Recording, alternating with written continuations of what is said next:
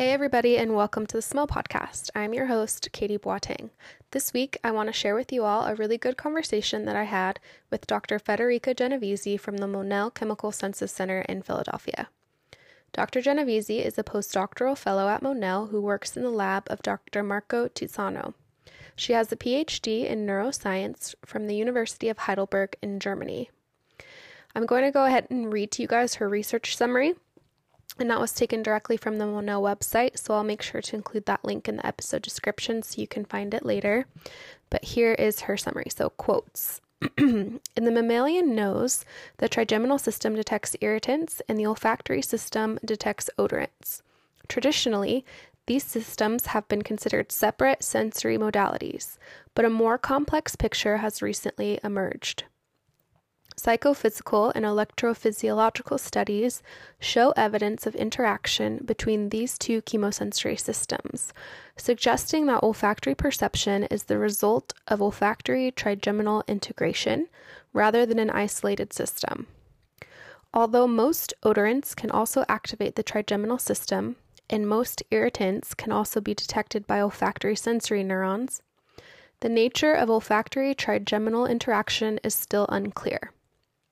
So Dr. Genovese is interested in investigating the mechanisms underlying the interaction of the trigeminal and olfactory chemosensory systems during the detection of volatile irritants, with a special focus on the role of solitary chemosensory cells, or SCCs, and these are specialized chemosensitive nasal epithelial sentinel cells. Okay, let's jump into the interview and you guys can hear all about it.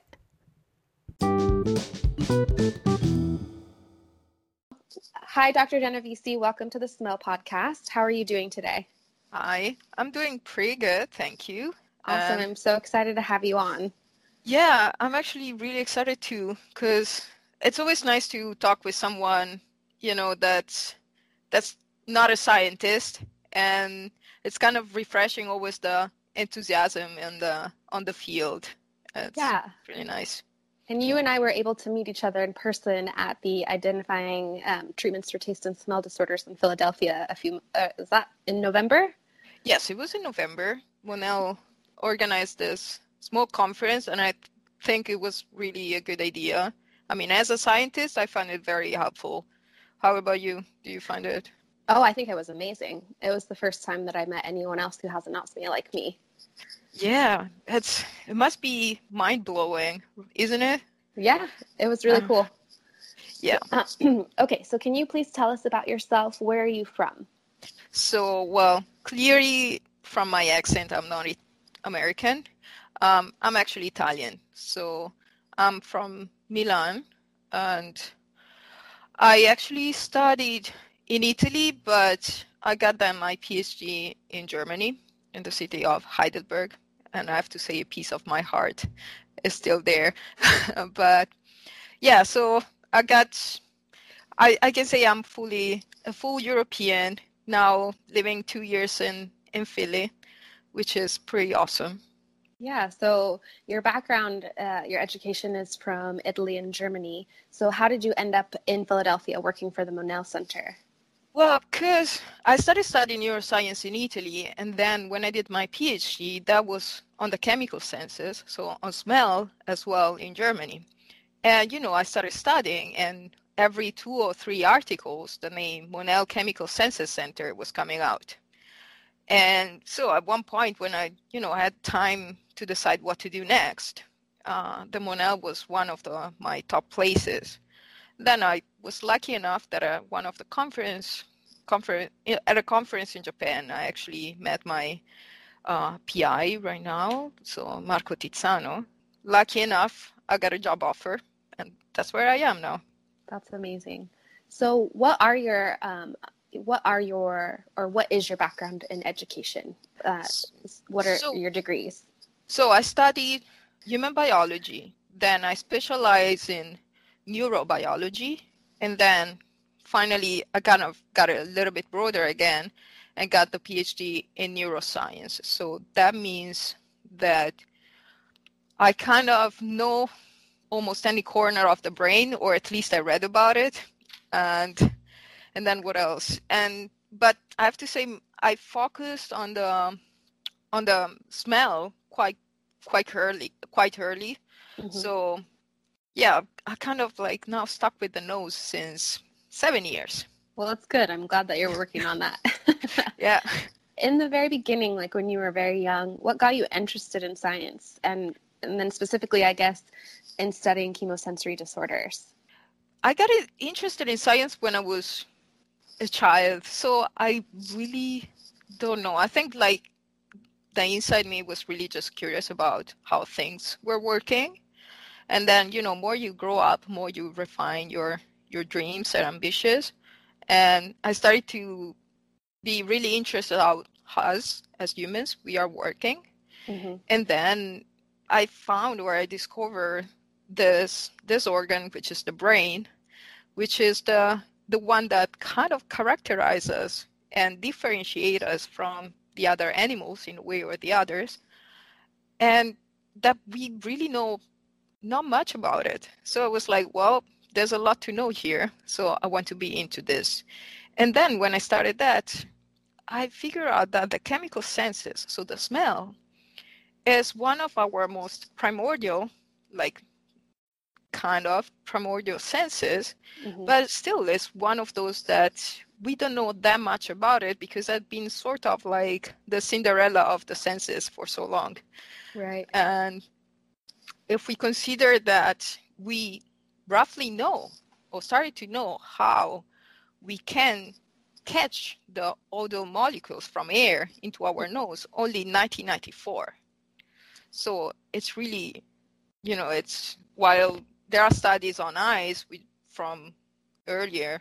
So that's why I kind of got a catch in the olfactory, in the smell.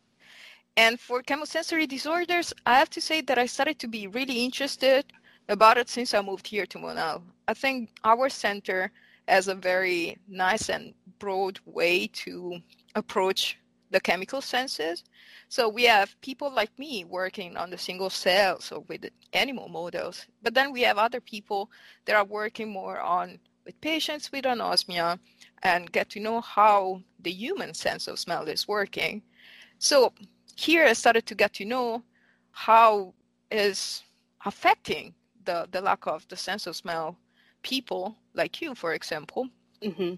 and being very interested because as I probably told you at the conference, sometimes as a scientist, especially when you work with animals or single cells, you're stuck to your bench and you kind of sometimes lose the focus on the final goal or Right. like that it's for something else.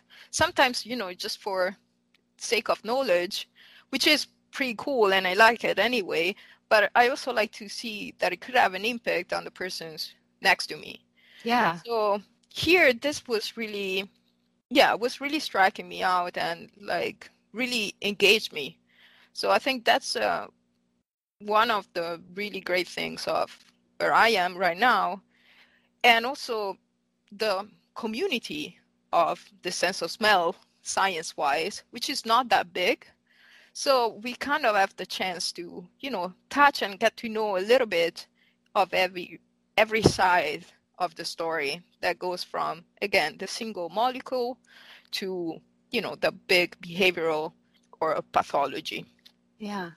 So part of your work, I know just from your background and what we've chatted about, part of your work is with the trigeminal nerve system.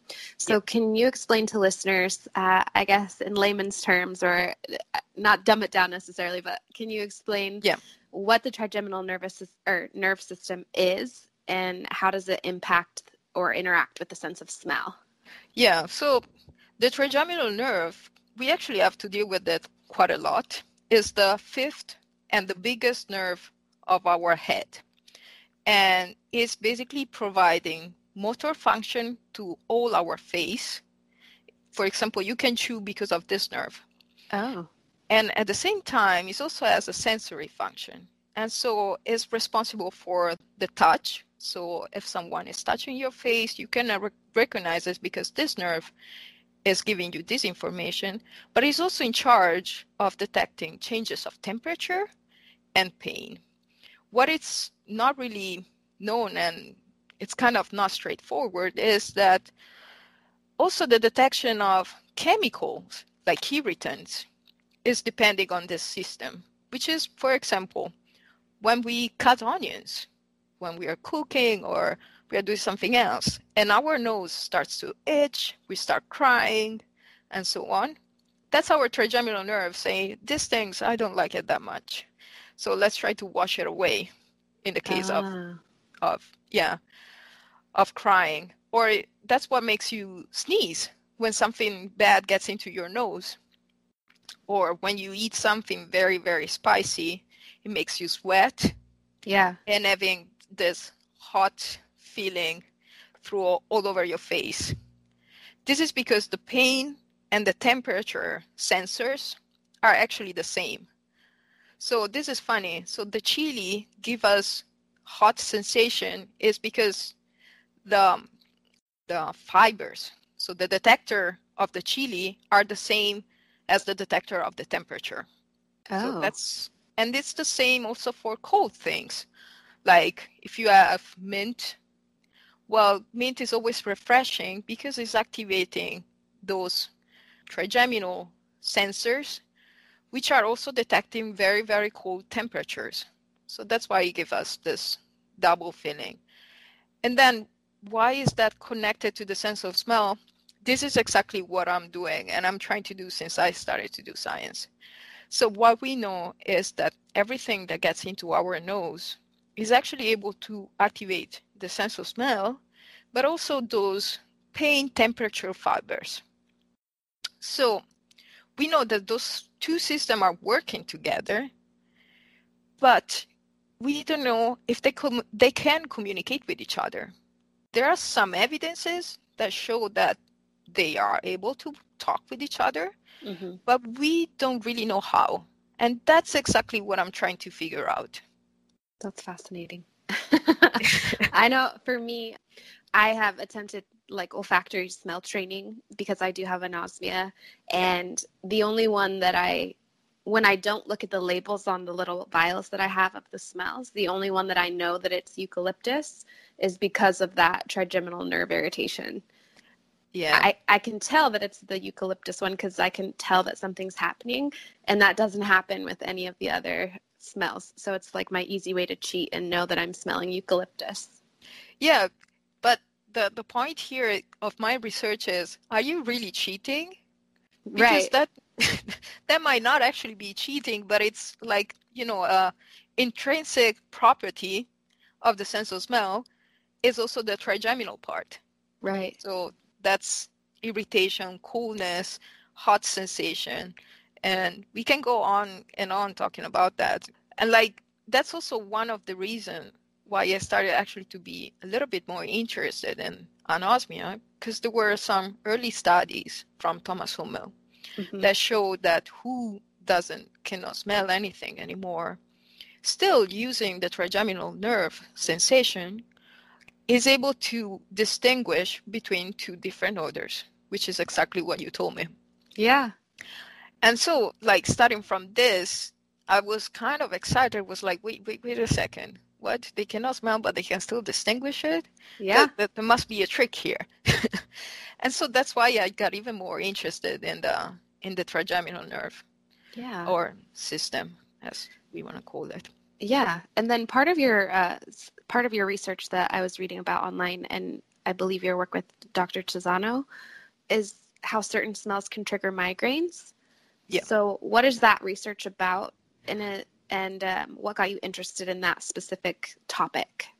As I told you, the trigeminal nerve is innervating the face, but it's also kind of innervating a very tiny membrane, which is sitting right on top of the brain.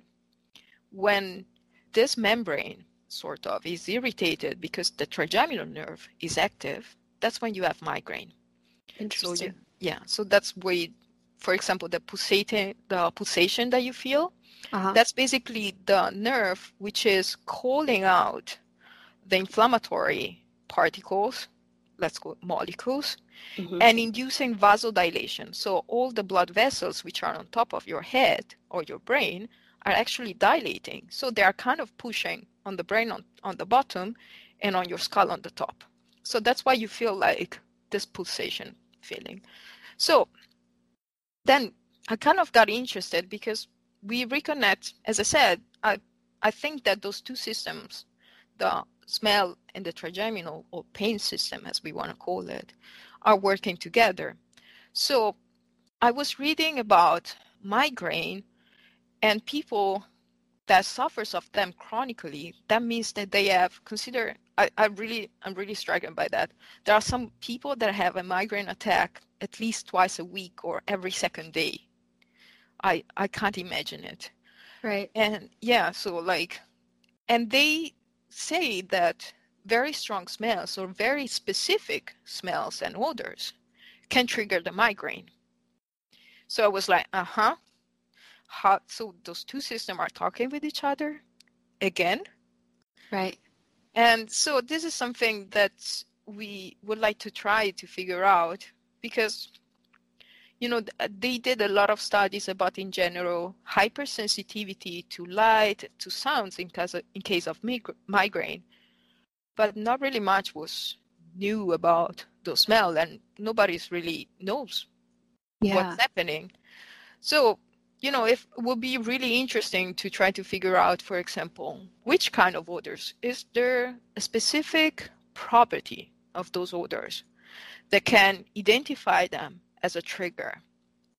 And then once we know that, it is any way that we might actually stop it, not, you know, before even occurring. So directly from our nose. Yeah. So this is something that, you know, I'm really interested to. I'm trying to work with Jefferson, the Jefferson Hospital. They have a migraine and headache center. Okay. And we have a collaborator there, he's super nice. And he was asking the same things.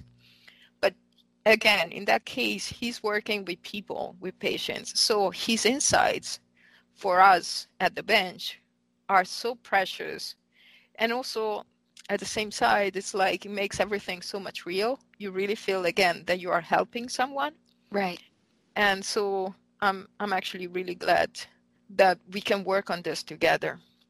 Yeah, that would be amazing for people if there was like certain sense that they could avoid, or I don't know, some magic way to turn off that piece of the trigeminal nerve without impacting you negatively. Yeah, because So. Unfortunately you cannot shut down the trigeminal nerve in itself because it's Right. a defensive system. So, you know, you want still to be able to detect, I don't know, natural gas or harmful things that are getting into your nose. But at the same time, when this system becomes to be hypersensitive, it's really a pain. And there's another pathology that actually showed that, which is basically a chronic inflammation of the trigeminal nerve. It's like having pain through all over your face to levels, you know, when you have toothache, Mm-hmm. how bad is it? And this is like all over the face. Wow. Yeah. That's This interesting. This system is really powerful. We have to say that. Yeah, and from what it sounds like, not very well understood yet. Yeah, it's interesting exactly because of that too. It's like not, we know how pain works, but find cures or way to alleviate pain is kind of harder because it's also a defensive system. So has been, you know, so much strengthened up by evolution that, you know, this system cannot fail. You can't fail to feel pain because that's the first way to preserve yourself. Mm-hmm. But at the same time, when there's something not working, it's really, really hard to fix it. Yeah. Before we continue on with our conversation, it's time for a quick message break, but we'll be right back. What advice do you have for people who are interested in getting into neuroscience? So maybe we have like young listeners or older listeners who want to go back to school or get into this field. What kind of advice would you provide? Well, first of all, it's to keep mind open. So neuroscience or biology and science in general is getting really specialized. People like me can work on a single system or a single molecule for so long. But I think what is really important is to that's what I'm trying to do, here in the center with the collaboration, is to try to keep always your view kind of broad, see where the connections are, what this system could do or what you're studying could do to impact other things. And then the other thing, which is more practical, is to learn coding. Science is going very much into coding, and we have huge amount of data that now we try to analyze, building up models in a way to try to predict how a system will react to a certain action.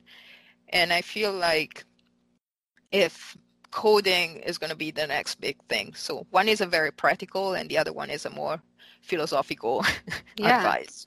That is good advice about both, but specifically about coding. That's interesting. Yeah. Awesome. I'm actually also I didn't really learn about it, so I'm trying to catching up now. Yeah. And I see how tougher it is to do it now as in your free time than when you are actually studying that you are supposed to. At that time, and my times when I was studying, it was not a big thing yet. Right. I sound very old, but but I think this is something that, everyone should really look into. Awesome. So what has been your favorite research project regarding smell disorders so far? I think I kind of spoiled it before. Yeah. And it was the one that was impacting me a little bit more. It was different studies from Hummel and from Thomas Hummel about how the trigeminal system is also affecting anosmia, or in general, how it could be a nice shortcut and something to work on in the case of olfactory disorder. Even though it's kind of make it a bit tougher, because it seems that even the trigeminal sensitivity goes a little bit down with affecting the sense of smell. Mm. So I think it's an interesting path to look into. And again, I think it also gave a different perspective, because everyone is always focusing on what is not working. Mm-hmm. So I felt it was nice, and I like the idea on also seeing, what is working, and that can give even on a shorter term and maybe not a perfect solution, but something to grab on and to work on, knowing that you cannot smell something, but you can perceive the pungency, differences in pungency, kind of, I feel like it might be helpful. Yeah. And if you could do any research project, this kind of is leading from what you're just talking about right now. If you could do any research project where you had unlimited funding and unlimited resources, what would you want to focus on? Or in other words, what's your dream research project? I have to say that I'm lucky enough that what I'm doing is engaging me so much that will be exactly this. For me, it's awesome. That's what I like. I really like it, and I feel it, how to say, you say, guys, under my skin. It's kind of feeling like this. Yeah. And so I would love to have unlimited funding to do this. Yes, definitely I would love to. Great. And what do you want people who have anosmia to know about the current research that's going on in the field? That's a good question. So I think something you mentioned before is the olfactory training. And I think that we had a small session here at Monell, and I took part in it too, because I wanted to, of course I was curious, and I wanted to see how it was going.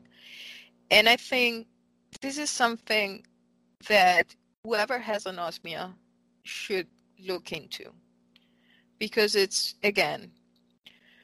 something practical that has some scientific basics, some others that is just working, so we keep on this, and I think that could be really helpful. So definitely look into that. And then Of the current research, I think NIH, so where we got the fundings for working, is start to, I think they also said that at the conference where we were together.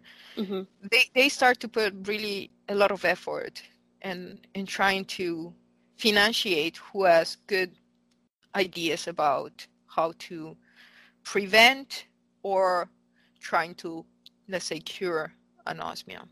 Yeah. So one of those is definitely working on the stem cells. So building up new neurons that can sense odors and trying to find a way. I mean, I think the dream project of everyone would be sort of a nose transplant. It's not nose, it's olfactory neurons. Yeah. But I guess that's one of the final aims. Yeah, that would be amazing. Yeah. And then I think on the other side, a lot of groups are working on trying to find ways to sort of protect our sense of smell. One of those was something done, for example, from my PI. We've been working together on that, on the microvillus cells, or the solitary chemosensory cells. So those are kind of sentinels of the nose. They are able to detect, for example, bacteria and other harmful substances which can get into the nose. It's a bit different from the trigeminal, but they work hand in hand together. So those cells are more specific for really bacteria and viruses. And what is a PI? Oh, right. My PI is basically my boss. Okay. Okay. PI is a principal investigator. Okay. I hope so. I always call it PI. I never really looked into it, but should be principal investigator. So a principal investigator is sort of the final stage of a scientist's career. Okay. If we put it like this. Like right now, what I do depends from my PI, my boss, if he thinks it's worth it, if he thinks that, we have enough money to do that, if it's also like, I don't know, if I have the right approach. So he is both a guidance for new scientists, but also, someone that can tell you, look, what you're doing is wrong. Or, sorry, I know it's a good idea, but I don't have money for this right now. So we cannot do it. So all of us growing up now I'm at postdoc position, doctoral. So what I'm trying to do is like building up my own career. So try to get money by my own maybe. And then this way, I can put all my focus on my dream research project. Yeah. Which is still, I'm doing it anyway. And I'm lucky enough that my PI is supporting it. That's great. But still, you always want to be your own boss at some point. Right. Do you have anything else that you'd like to share with listeners on the podcast? I want to thank you because I think like the work you are doing is really helping all of us as scientists, to build up a communication with who suffers of anosmia or general olfactory disorders. I think like for whoever is listening or is interested, what I would say is like, first of all, reach out. Monell is usually pretty open to, people, emails. I see people working here around that we really appreciate any external person that is interested in what we do and that can find what we do helpful. And their experiences are helpful to us too. So yeah. I think reach out, communicate, and also olfactory community science-wise is working and is working hard. And I think we are trying to filling up the gap that the other senses have in case of cures and so on, blindness and stuff, or like visual problem with your sight. Still, there are a lot of cures and way to improve it. Auditory, they did great job with your ears, but not much with the nose. But I would say that here we are really working hard on that. Yeah, hopefully this field will catch up quickly. Definitely. How can listeners get a hold of you, like on social media or or via email? Okay, so via email, first of all, there's Monell. So reach out with us. We have great people able actually to do communication with the public, probably better than me. But I'm also there, so my Monell emails is there too. So you can reach me out there. And then I got a Twitter account, which is not super active, but still I try to publish or retweet whatever it's interesting going on the olfactory world. So as a scientific point of view. So you can see some news over there. You can also ask something over there. What is your Twitter handle? It's Federica, Genove, and then 5. Okay. I was the 5th. Well, thank you so much for speaking with me today. Yeah, I hope it's helpful, and yeah, it's great. I hope it was clear. As always, thank you for listening. If you'd like to get in touch with Dr. Genovese, you can visit the Monell website and look for her research projects. You can find her on Twitter at Federica Genovese 5, and it's spelled FEDERICA Genove 5, or via email at fgenovese@monell.org. I'll include links to information about Dr. Genovese herself and to the current research that her and Dr. Chisano are doing with microvillus cells. Are any of you listeners migraine sufferers? I'm not personally, but I can imagine that it's an awful condition to suffer with. So what do you all think about the idea that migraines may be triggered by certain scents? Just something that pops into my head as well is, do we have to be able to perceive those scents in order for them to trigger migraines? Because as an anosmic, obviously I wouldn't be able to smell the scent, and so I wonder if it would trigger a migraine. Anyway, just something interesting. So let me know what you thought about today's episode. What topics would you like to see covered in the future? If you have a story that you'd like to share, or if you'd like to be interviewed for the show, please email me at thesmellpodcast@gmail.com, and you can follow the podcast on Twitter at thesmellpodcast. So I also want to share a really cool experience with all of you listeners. Back in December, myself and 3 other ladies who have anosmia met up in Manhattan for dinner. So the Identifying Treatments for Taste and Smell Disorders conference last November was the first time that I'd ever met anyone else who's like me, who has anosmia, and I was really excited to meet up with other anosmics again.